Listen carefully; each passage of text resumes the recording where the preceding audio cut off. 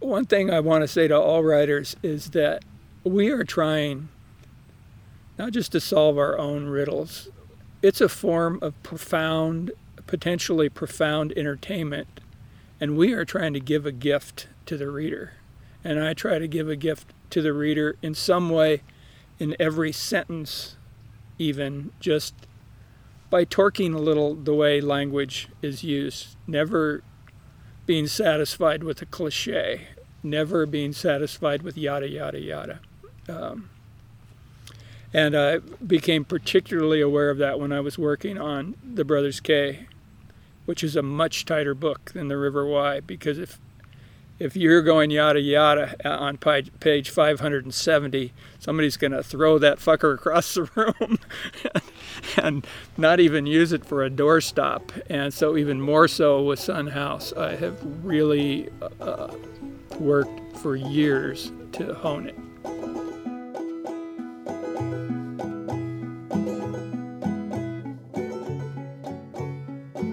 This is Season 1 of the Free Flow Podcast, a media project of Free Flow Institute.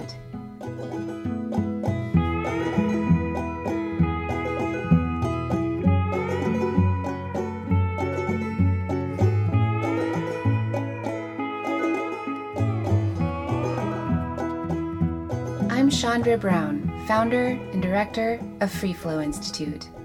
Welcome to the Free Flow Podcast, a show that takes today's best storytellers outside into their favorite wild places for conversations about craft, conservation, and the creative life.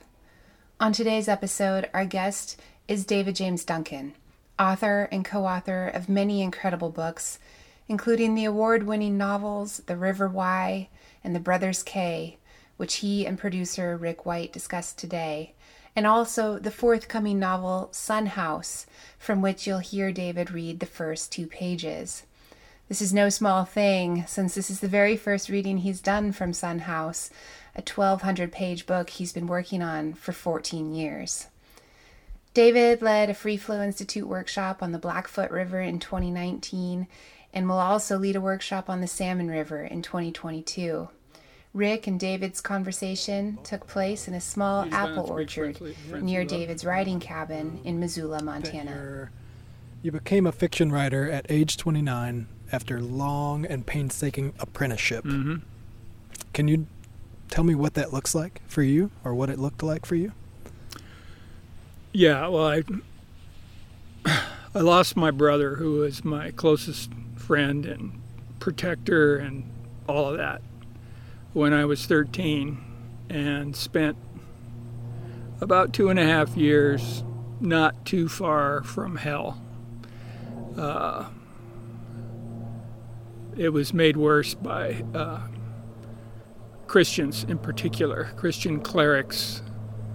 The wonderful Anne Lamott says, the opposite of faith is not doubt, it's certainty. And when my brother was only dying, he had no chance of recovery. His heart was torn up, he couldn't have another surgery, and then he contracted staph infection. And this young Adventist zealot, I've told this story many times, but he sees me sitting in misery. I can't stay in the room with my brother because he's so changed that none of the things that we loved were any longer available. All I could do was watch him suffer and wait for him to die with him. And today I could do that, but when I was 13, I just couldn't fucking stay in the room. I stood up to be respectful. I could tell this guy was a man of the Bible because it was right there under his arm, and he grabs me by the shoulders and says, faith can move mountains. If you pray for your brother hard enough with a pure enough heart, you can save his life. And I had been praying for a long time and prayed for the remaining day and a half of his life. A little part of me was glad that his suffering was over. A little part of me felt like the situation was mysterious, but the Adventists on the matriarchal side of my family were full of those empty certainties, and And as I said somewhere in the Mickey Mantle koan, I finally realized that what I was pissed. I was really pissed. And gave myself a permission to be a pretty bad guy for a couple of years, just acting out in my teens. I regret being needlessly rude to certain people. I could conjure a few things I did, but you can just imagine an out-of-control 16-year-old who always thought, even before tragedy, that it's better to be a smartass than a dumbass. And I was given a novel to read that was extremely ambitious and deep. I'm not going to get into specifics on that, but it created a main line into literature, and the first literature I was drawn to was really serious and often really dark. Some of the novels I had an older friend whose name was John, same as my brother, who was a really smart guy, and he was 2 years ahead of me, and in high school you never make friends with someone 2 years ahead. But so anyway, this guy ends up at Stanford, who is a brilliant student of the humanities and philosophy and metaphysics and all these things I was interested in. And I'm a senior in high school reading the Stanford humanities curriculum when he would send me the books, and carefully cultivating the image of a ne'er-do-well. My grade point average just falling through the floor. I was lucky enough to have a student teacher. She was in a master's program at Portland State, who knew I was smart and was very deliberately committing academic suicide because I'd fallen in love with literature. And with her recommending that I be interviewed, I got into the University of Scholars program at Portland State that was the model for Evergreen University, where you could focus on your area of interest, and I didn't have to do the science requirement, and I, thank God, did not have to do the math requirement. I just knew that I didn't know enough to study literature on my own and be able to get deep enough into the mechanics of it to be able to create it. And I worked with some really great professors, and at the same time was balancing that with all these different jobs. I mowed lawns for 7 years professionally, took care of people, landscaping. Okay, I'm not getting into the shit jobs because really that's a short story. I had every kind of blue-collar shit job there is for 12 years. And that was my grad school. I learned what it is to bartend, to work in a plastics factory, to drive trucks, to do every kind of delivery job. But one of the jobs I got was caretaking an in-holding in the Wallowa-Whitman National Forest at 7,500 feet, way up in the Wallowa Mountains, for 100 days. For 100 days I was alone in the Wallowas when I was 19. That was the first big godsend, and then the next big godsend was, there were several godsends. There have been godsends all my life. I could pick a different word. The mystery has been very kind to me. What would help before we get too deep in the interview is if you'll just describe and tell me where we are. It'll help kind of set the scene. Yeah. We're in an area in Missoula called Target Range, which is kind of all the territory to the other side of Reserve to the west, all the way to the Bitterroot River and our one little crossing place, the Maclay Bridge, which is one lane and I hope lives forever and doesn't get replaced by some abomination that causes more of Missoula to turn into a squalid suburb. Tell me how you really feel. And Target Range, it's really a wonderful neighborhood. It's still kind of like agrarian. A lot of really serious gardens and orchards and people who love them, and I've really enjoyed the friendliness. I'm here on kind of an extended work retreat, living in a little cabin. The deer population's enormous. The coyotes howl every night here in a way that I never hear them anymore.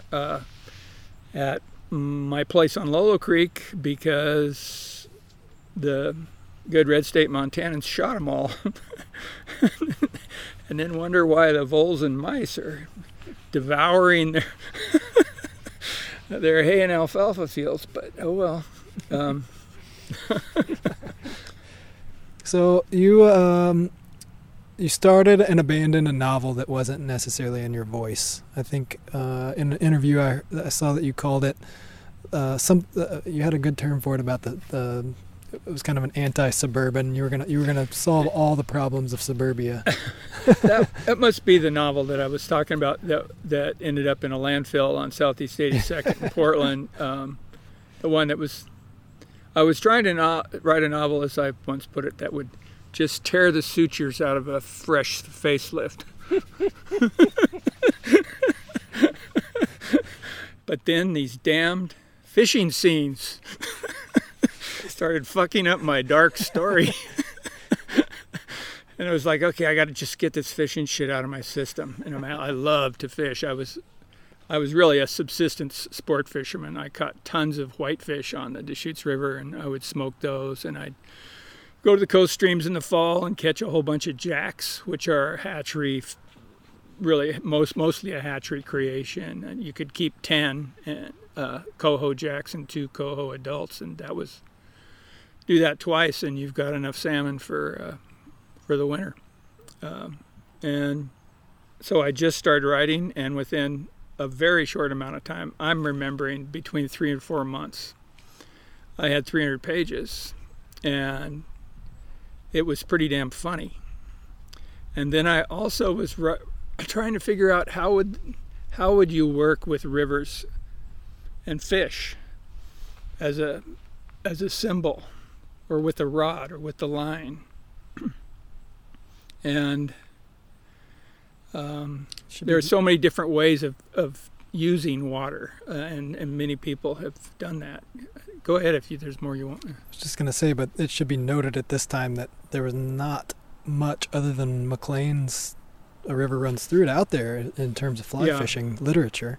And McLean dealt beautifully with the kind of syntax of his father's Anglican past and Book of Common Prayer, King James Bible, Shakespeare, or you can feel all of those. Whereas I was more of a mutt who'd read some really serious things that I revered, like the Tao Te Ching, but also way more Kerouac than was good for me. But luckily, all of Snyder, too. All of Snyder from the beginning. If you're going to sit for 100 days out somewhere, you ought to at least have some Kerouac and Snyder with you. Yeah, they're good guys to be in the mountains. Well, Kerouac, I tried to imitate Kerouac, but just wasn't drawn to it. The only Kerouac I would have been interested in imitating were like when he would get up on the mountain with Jaffe Ryder in Dharma Bums. And what I've done with that since, I mean, the novel I'm just finishing, Sun House, is loaded with high elevation stuff. None of it climbing. It's all mountaineering and the mystique of the mountains that you find in, I think, probably Gary Snyder's favorite scripture, which is Ihai Dogen, the Zen master who started Soho Zen, Mountains and Water Sutra. I read that once a year. I mean, a normal high school kid doesn't want to go up in the mountains alone for 10 days and fast for a week after the senior all-night party, and I wanted nothing more than that. And it was because of information that was filtering in as total mystery and wonder from the time I was really young. So there just has always been an element that led me to feel from the start that my writing was a spiritual practice. I mean, the way it helped me find my voice, find a voice that is basically still my voice.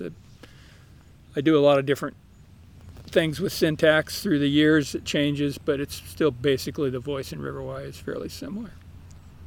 How much, let's see, do you have any specifics as far as finding that voice and style, or when you know that you've found you've touched on something, or when you're writing in in the wrong direction, maybe when you've gone down a path 60 pages and you have to just toss it aside. I've tossed aside many 60-page paths. I really went through a huge amount of all of that inside the 3.5 years I spent writing the River Wye. The last novel I read before I started River Wye, or at least very close to when I started it, was Great Expectations. Great Expectations is one of the Dickens novels that was not serialized in a paper. So it was much more skillfully edited and tightly woven. And the prose rhythms that Dickens has there are the prose rhythms of the way that Gus deals with H2O. And H2O was a parody of a once famous fly fisherman named Ernest Schweibert, who I wouldn't say anything bad about him except he just was so pretentious. And another nice thing that happened is the fun that I was poking at Schweibert and other how-to guys who talk about the places they go fish, so they give away all their secrets. So it's like there's nothing sacrosanct about a really delicate little fishery, and add computer technology to that, and some motherfucker catches one steelhead in a pool somewhere, and there's 30 anglers there the next morning because he wrote about it online. I mean, it's just ridiculous to reveal something that could just drive the thing we love into complete non-existence through a fucking silicon technology. And so I just don't do it. Damn, I was on a different trajectory. I got sidetracked. That's a good one. We can go down that one all day long. I should go back to that question just a little because it's interesting. I was writing in a Dickensian English prose, and I was writing when Ma would talk like a ranch brat. So I had two really extreme forms of language, but Gus, he could imitate a kind of Dickensian narration in unpacking his early life, but he had no voice of his own. And it was only after he started suffering, discovered the isolation and even sanity threatening that goes with solitude. So he's grappling.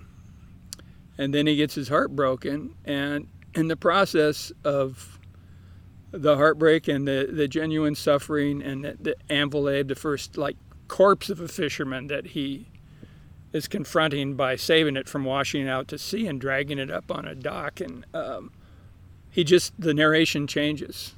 And as the narration changed, it was as Gus was finding his Gus voice, I was finding my David voice. It just happened organically. Suddenly there was just a whole different way of talking that I engage when it just moves into the mode of a quest myth. And so then you're in the realm of mythology, and suddenly I'm writing seriously about the things that I love the most about writing for the first time. So it's really just the whole experience of the 3.5 years. That was my graduate school. That and all those funky jobs that I had. How much do you think those jobs played into your training? Like, do you feel like you could have written that without having suffered in those jobs? No, it was very important. I felt confident if I want to portray a truck driver or a fundamentalist Christian or a snobby restaurant owner or a admirable restaurant owner, or what the ambiance is like in almost any kind of bar, or what hard, repetitive manual labor can sometimes simple down the mind in a way that if your mind's been too busy, it can be really soothing. Just all these little things that rednecks don't know they know, because they're not writers. They're not paid to be reflective. But if you're a naturally reflective person, I mean, I can reflect on any number of the jobs I had, and it's interesting. But when I couldn't find a publisher, I'd been driving cardboard recycling trucks and had a chauffeur's license, and so I took the test to become a TriMet bus driver. And I just thought, if I can't publish The River Why, I feel like it was a pretty good book. I guess I don't know what a good book is to a New York publisher or apparently even university presses. So I'd rather just save money, buy a drift boat, trailer, pickup, and become a fishing guide, even though I already had a slight sense of how difficult it would be for my personality. Fishing guides are they're really, I think they even have a pride, and it's a real accomplishment. I mean, I think of this as a spiritual quality of a lot of fishing guides, is they can be gracious even to assholes, or gracious to people with hopeless fishing problems, like they can't cast 20 feet. So every fish in the river is just gone by the time a drift boat is 20 feet away. There's no fish is going to rise to and then they start blaming the guide for, oh, well, yeah, gosh, I'll change your fly, you know. I'm like, yeah, gosh, why don't you just get the fuck out of my boat?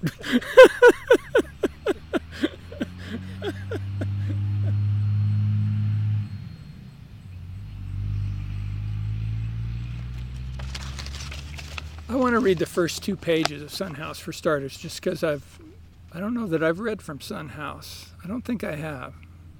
I really love comedy, but times are dark and there are big questions that haunt us all, and so I just wanted to really get my hooks into a spiritual paradox right to start.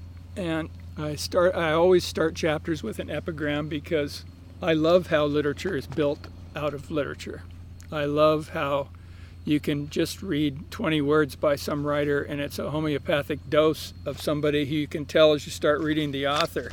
The author has been dancing with that writer for decades, and there's this wonderful interactive thing that kind of defies the whole idea of copyright or intellectual property, where we're all wrestling with so many similar things. So anyway,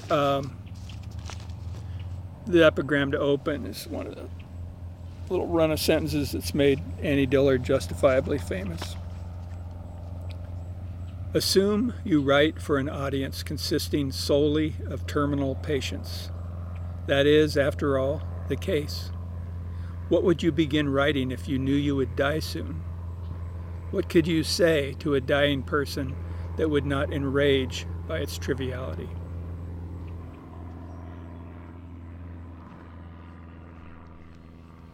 Sun House, Chapter 1, Dead Mother's Son. Extremely implausible accidents do not feel innocent. When, for instance, an inch-long steel bolt shook loose and fell from an Aeromexico DC-8 cruising at 38,000 feet, drifted 7 miles to Earth, and embedded itself in the skull of an 8-year-old girl hoeing weeds with her widower father in a Mexican cornfield, killing her almost instantly.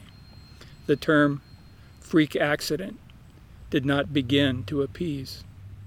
The minds of everyone who loved the girl groped for explanations. A thunderhead shook things loose. An airline skimped on maintenance inspections. A skilled maintenance man, distracted by a coworker's tale of a secret affair, failed to torque down the bolt despite the thousands he'd faithfully inspected. But no rational explanation, not even a correct one, purges the preposterousness from the event. An inch-long bolt, 7 miles, the perfect timing, the tiny target. Chance veered so far out of its way to kill this child that some sort of premeditated attack seemed to have been committed. The question then became, by whom? Who is the unseen attacker? Destiny? Fate? God. One wants to know, and one doesn't want to know. Because say it is God. Say that not a sparrow or man-made meteor falls without his knowledge. Suppose the winds are his breath and his exhalations, oh so carefully steered the steel throughout its drifting, twisting, high-speed fall. Now say you're the girl's father. Suppose you call out to your daughter when she drops in the dirt, wondering what crazy game she's playing, smiling at her histrionics as she briefly writhes, then lies perfectly still. Suppose that as the game grows protracted, you grow irritated, stroll over to her and find the small, blood-filled cavity amid the raven hair you braided that morning. Suppose you look skyward as you shatter and glimpse miles above, not even the departing jet, but only a fast vanishing contrail. Now start trying to love that all-knowing, oh so careful God.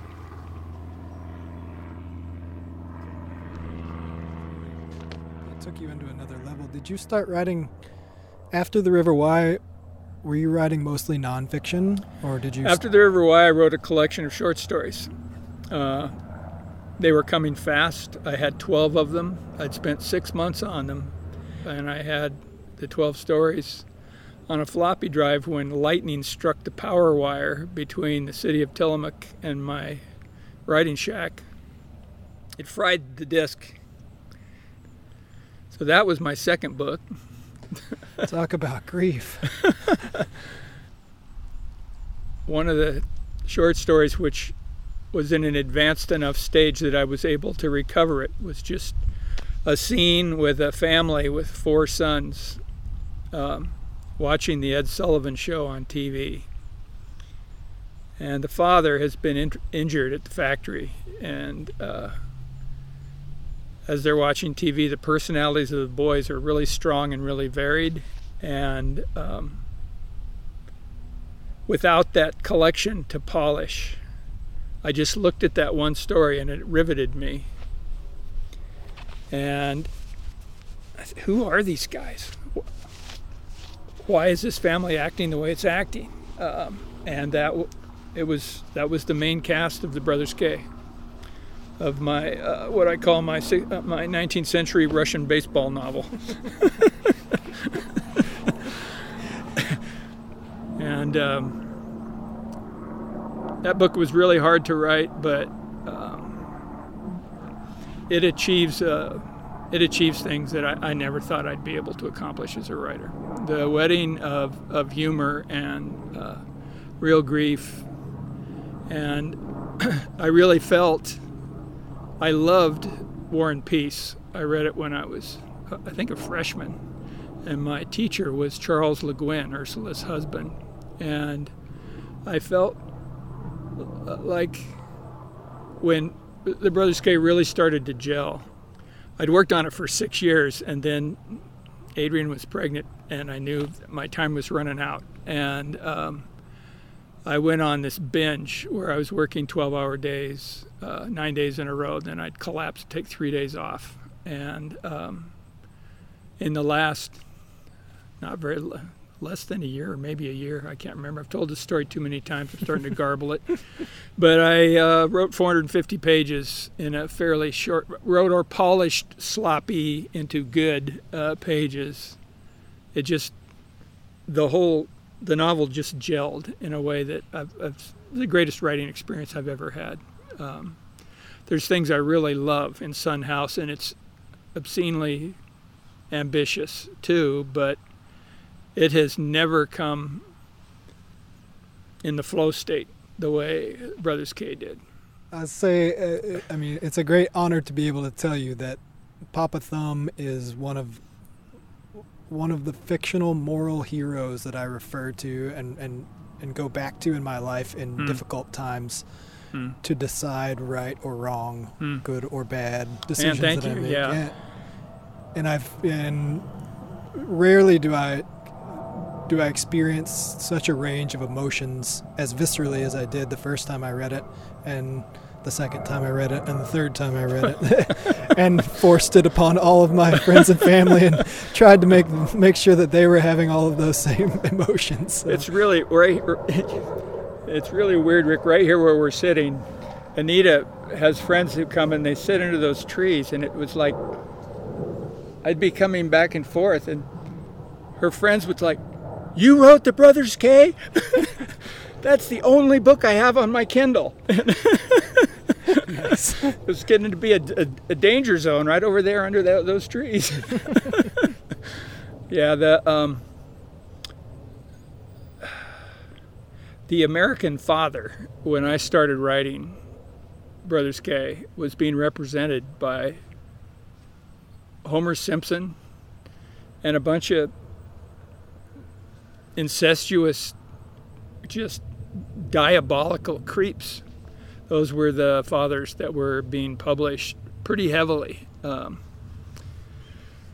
the time I began, I finished in 92 minus 7, so it's mid-80s. And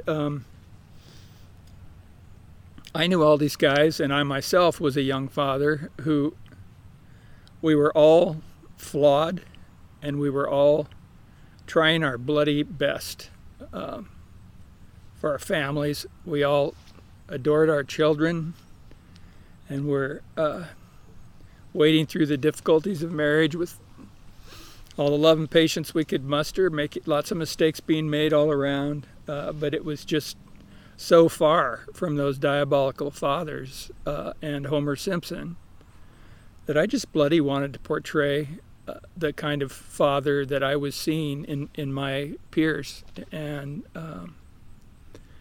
Papa Toe was born. And did I say Papa Thumb? I hope I didn't. Well, it was a thumb. His toe became a thumb. Gosh, how embarrassing. Yes, it did.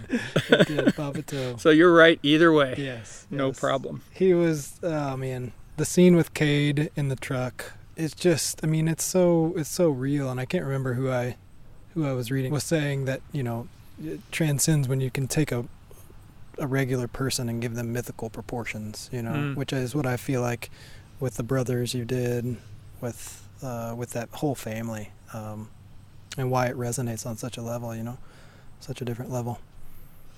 I'm happy to hear that, because, you know, what creates myth is usually a people and a lot of centuries. But something I've been talking about in Sun House is that so much meaning has been lost, so much cynicism has been generated so fast in these late days of the failing American nation state and of just global industrialism in general. As Butterfly Hill says, the good thing about the unsustainable is it's not sustainable, and this way of living is on its way out, and it's in its death throes. And the thrashing is violent, and that dimension, I feel like I was after it in awkward ways in River Wye, but I just felt like I entered it, like when Everett can be watching buttercups wilting in a Campbell's soup can and be viscerally experiencing his incredibly loving, kind, naive, sweet, joyous brother Irwin receiving meds and electroshock from the United States Army in the buttercups. That kind of thing was just flowing through. I'd been with this family long enough, and it just was coming in a steady flow, like I've never written anywhere near 450 pages. And I mean, a good year for me is maybe 180 polished pages. And yeah, so that was a memorable thing. How, you said it originated as a short story. Where did those characters come from? The tensions between Dmitri, Alyosha, and Ivan Karamazov. But that was really the only thing from the brothers Karamazov that I was thinking about because, and I didn't ever read the Brothers Karamazov while I was writing the Brothers K. I'd read it when I was like 19, and I didn't reread it because I didn't want it in my head, because I knew that I was trying to achieve something that was more akin to War and Peace, and I knew that if I had a title that even suggested any comparison at all to War and Peace, they would put my head on a golf tee and drive it 400 yards down the critical fairway. And so I just carefully referenced Karamazov in the superficial way of the K. It's nicknamed the Brothers K, standing for K, the symbol for the strikeout, and then all the ways that the failures of the brothers allow their mythological and psycho-spiritual success, the continuation of love in an extremely challenged family. That's what I was hunting for. So when you're writing, when you sit down on an average day, like the Brothers K, that might have been an exception when you're just on fire and you get in the flow and you go for 450 pages. But say you're wrestling with another novel, Sun House, right now. Do you intersperse with nonfiction? Do you take breaks from certain ways? How do you know what it is that you need to write when? I'm going to say a couple of things here. One is Sun House is a 1,200-page manuscript. I feel like it's been like a heavyweight fight, and I've been knocked out at least 5 times. And I will never write another long novel. I have made an agreement with my beloved wife, and I will not do it. I tend to write things that just fit in certain categories. And a long time ago, a friend of mine in town, John Bateman, the builder, is a longtime friend. He's a student of mine during the one semester I taught at U of M. And he's a wonderful carpenter. And when he was doing some work for us, I asked him to make me 12 just open top cedar boxes in which 11 by 14 inch pages fit very nicely with a little room to reach all the way to the bottom of the box. And these 12 boxes became categories. And the only form I can write skillfully in fiction is long form, is the novella. The River Y is made of 4 novellas, the Brothers K is made of 6 novellas, and Sun House is made of 7 novellas. And if those 3 books are in bookstores when I croak, I will feel like I did my work. But there's all these other kinds of writing that I really love, and I also love to correspond with people. And these boxes just fill. It's like we're sitting here in an orchard. It's like I put the box out in the orchard, and I just look one day, and all I have to do is pick up the fruit and put it in the box. And River Teeth took 11 months to put together. My Story is Told by Water took 9 months to put together, and God Laughs and Plays took 3 months to put together. That's incredible. Sun House is so ambitious, and I've worked on it so long, and it's, so to speak, just clogged the chute. And I have 5 manuscripts in an advanced stage of development that I'll be working on next that I hope will be like, I don't expect many more like God Laughs and Plays, but maybe in that range of 9 months to a year. I could complete these collections, essays/memoirs, short stories, and I have a lot of just solo novellas. And so I've got my work cut out for me, but I want to go from 50 to 70 hour weeks to like 5 to 15 hour weeks. And I want to take a whole year off, reacquaint myself with things like the salmon river we hope to float down if the end of COVID comes in time. Do you find writing nonfiction easier, harder? I find it a lot easier. A lot easier. The thing that's really discouraging in a long novel is that I've gone on an absolute tear for like 9 months, and what that means is you got this much of a thing that's this deep. You know, I'm making gestures with my fingers where I'm showing you a stack a half an inch high versus a stack 6 inches high, which is about what Sun House is. And so then you've had this big experience, and then no one even sees what you did. And you're not sharing it with the people you love. And with Sun House especially, I just think a lot of people start, what happened to Duncan? Did he lose his mind? Is he dead? I think he's probably dead. He seemed like a wordy guy. He was going to come out with something more. I just don't want to, I don't ever want to check out of larger community and larger life, and particularly with my family and closest friends, and in a very real way with mountains and rivers. I don't want to check out to the degree that I had to be able to write about the things I love. I had to divorce myself from them way too much of the time. And that I've experienced all of that I ever want. That phase of my life is over. But I think I published quite a bit of work, really seriously working less hours than my wonderful sculptor wife. So that when she's off work, I'm not some zombie coming out of the study after. I mean, I just don't even know where I am. I practically walk into stuff if I've worked a 10 or 12 hour day, and that's just not fair to the people I share my life with.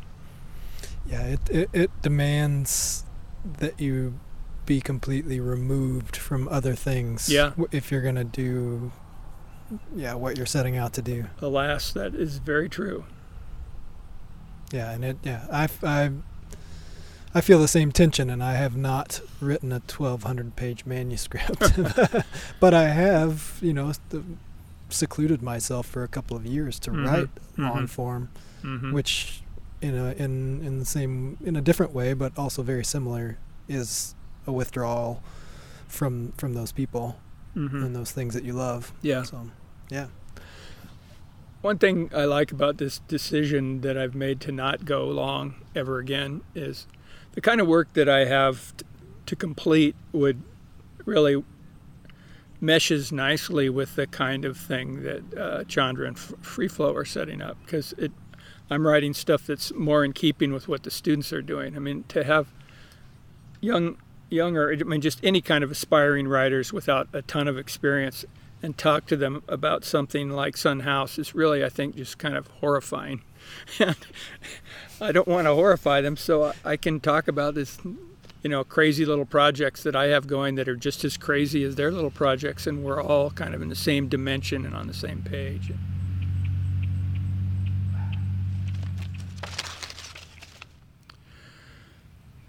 Suppose you're the Jesuit novice from El Norte, summoned in the old padre's absence to console the mourners at her grave. Suppose that, after heartsick consideration, you fall back on your Jesuit training, draw a troubled breath, but try to sound confident as, in your stiff foreign Spanish, you tell the girl's father and handful of ragged friends, "Yours is a terrible loss. I'm more sorry than I can say. But God loves those he takes as well as those he leaves behind. His purposes are beyond us. We must trust, even so, that all things are meant to bring us to holiness." Suppose the father grows wild-eyed, leaps forward, and smashes your face repeatedly till you fall to the ground. Say he then sobs, "You must trust that my fists have brought you to holiness." How can you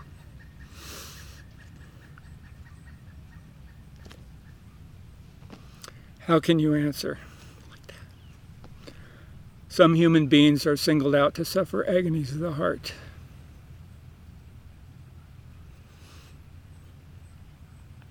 We don't know why.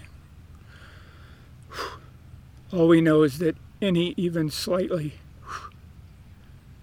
confident explanation or consolation we offer in Spanish, English, or any mortal tongue sounds glib in the face of every such event, and so merely insults the heart in agony.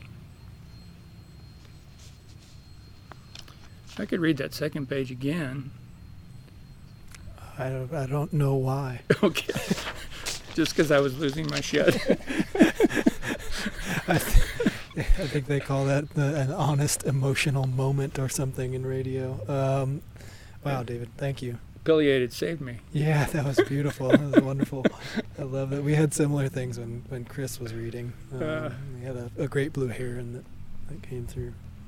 Yeah, I think part of what I was feeling is it's just been a long time coming to be in a place where I could read that page to somebody. Well, thank you for that. That was a true gift that you just gave, received as such. Should we maybe walk down to the river? There's some really nice spots along the river down there. That sounds great. It's a really nice time of day, and we've got a beautiful evening, so I'd enjoy that. That sounds wonderful. Yeah. Are you okay in terms of food? Do you need any ballast? I appreciate that, but I think I'm good. Yeah, I had lunch. Okay, I just carry human dog treats, as Adrian calls them, granola bars. If you bring an extra one, I might probably. Yeah, I have an extra.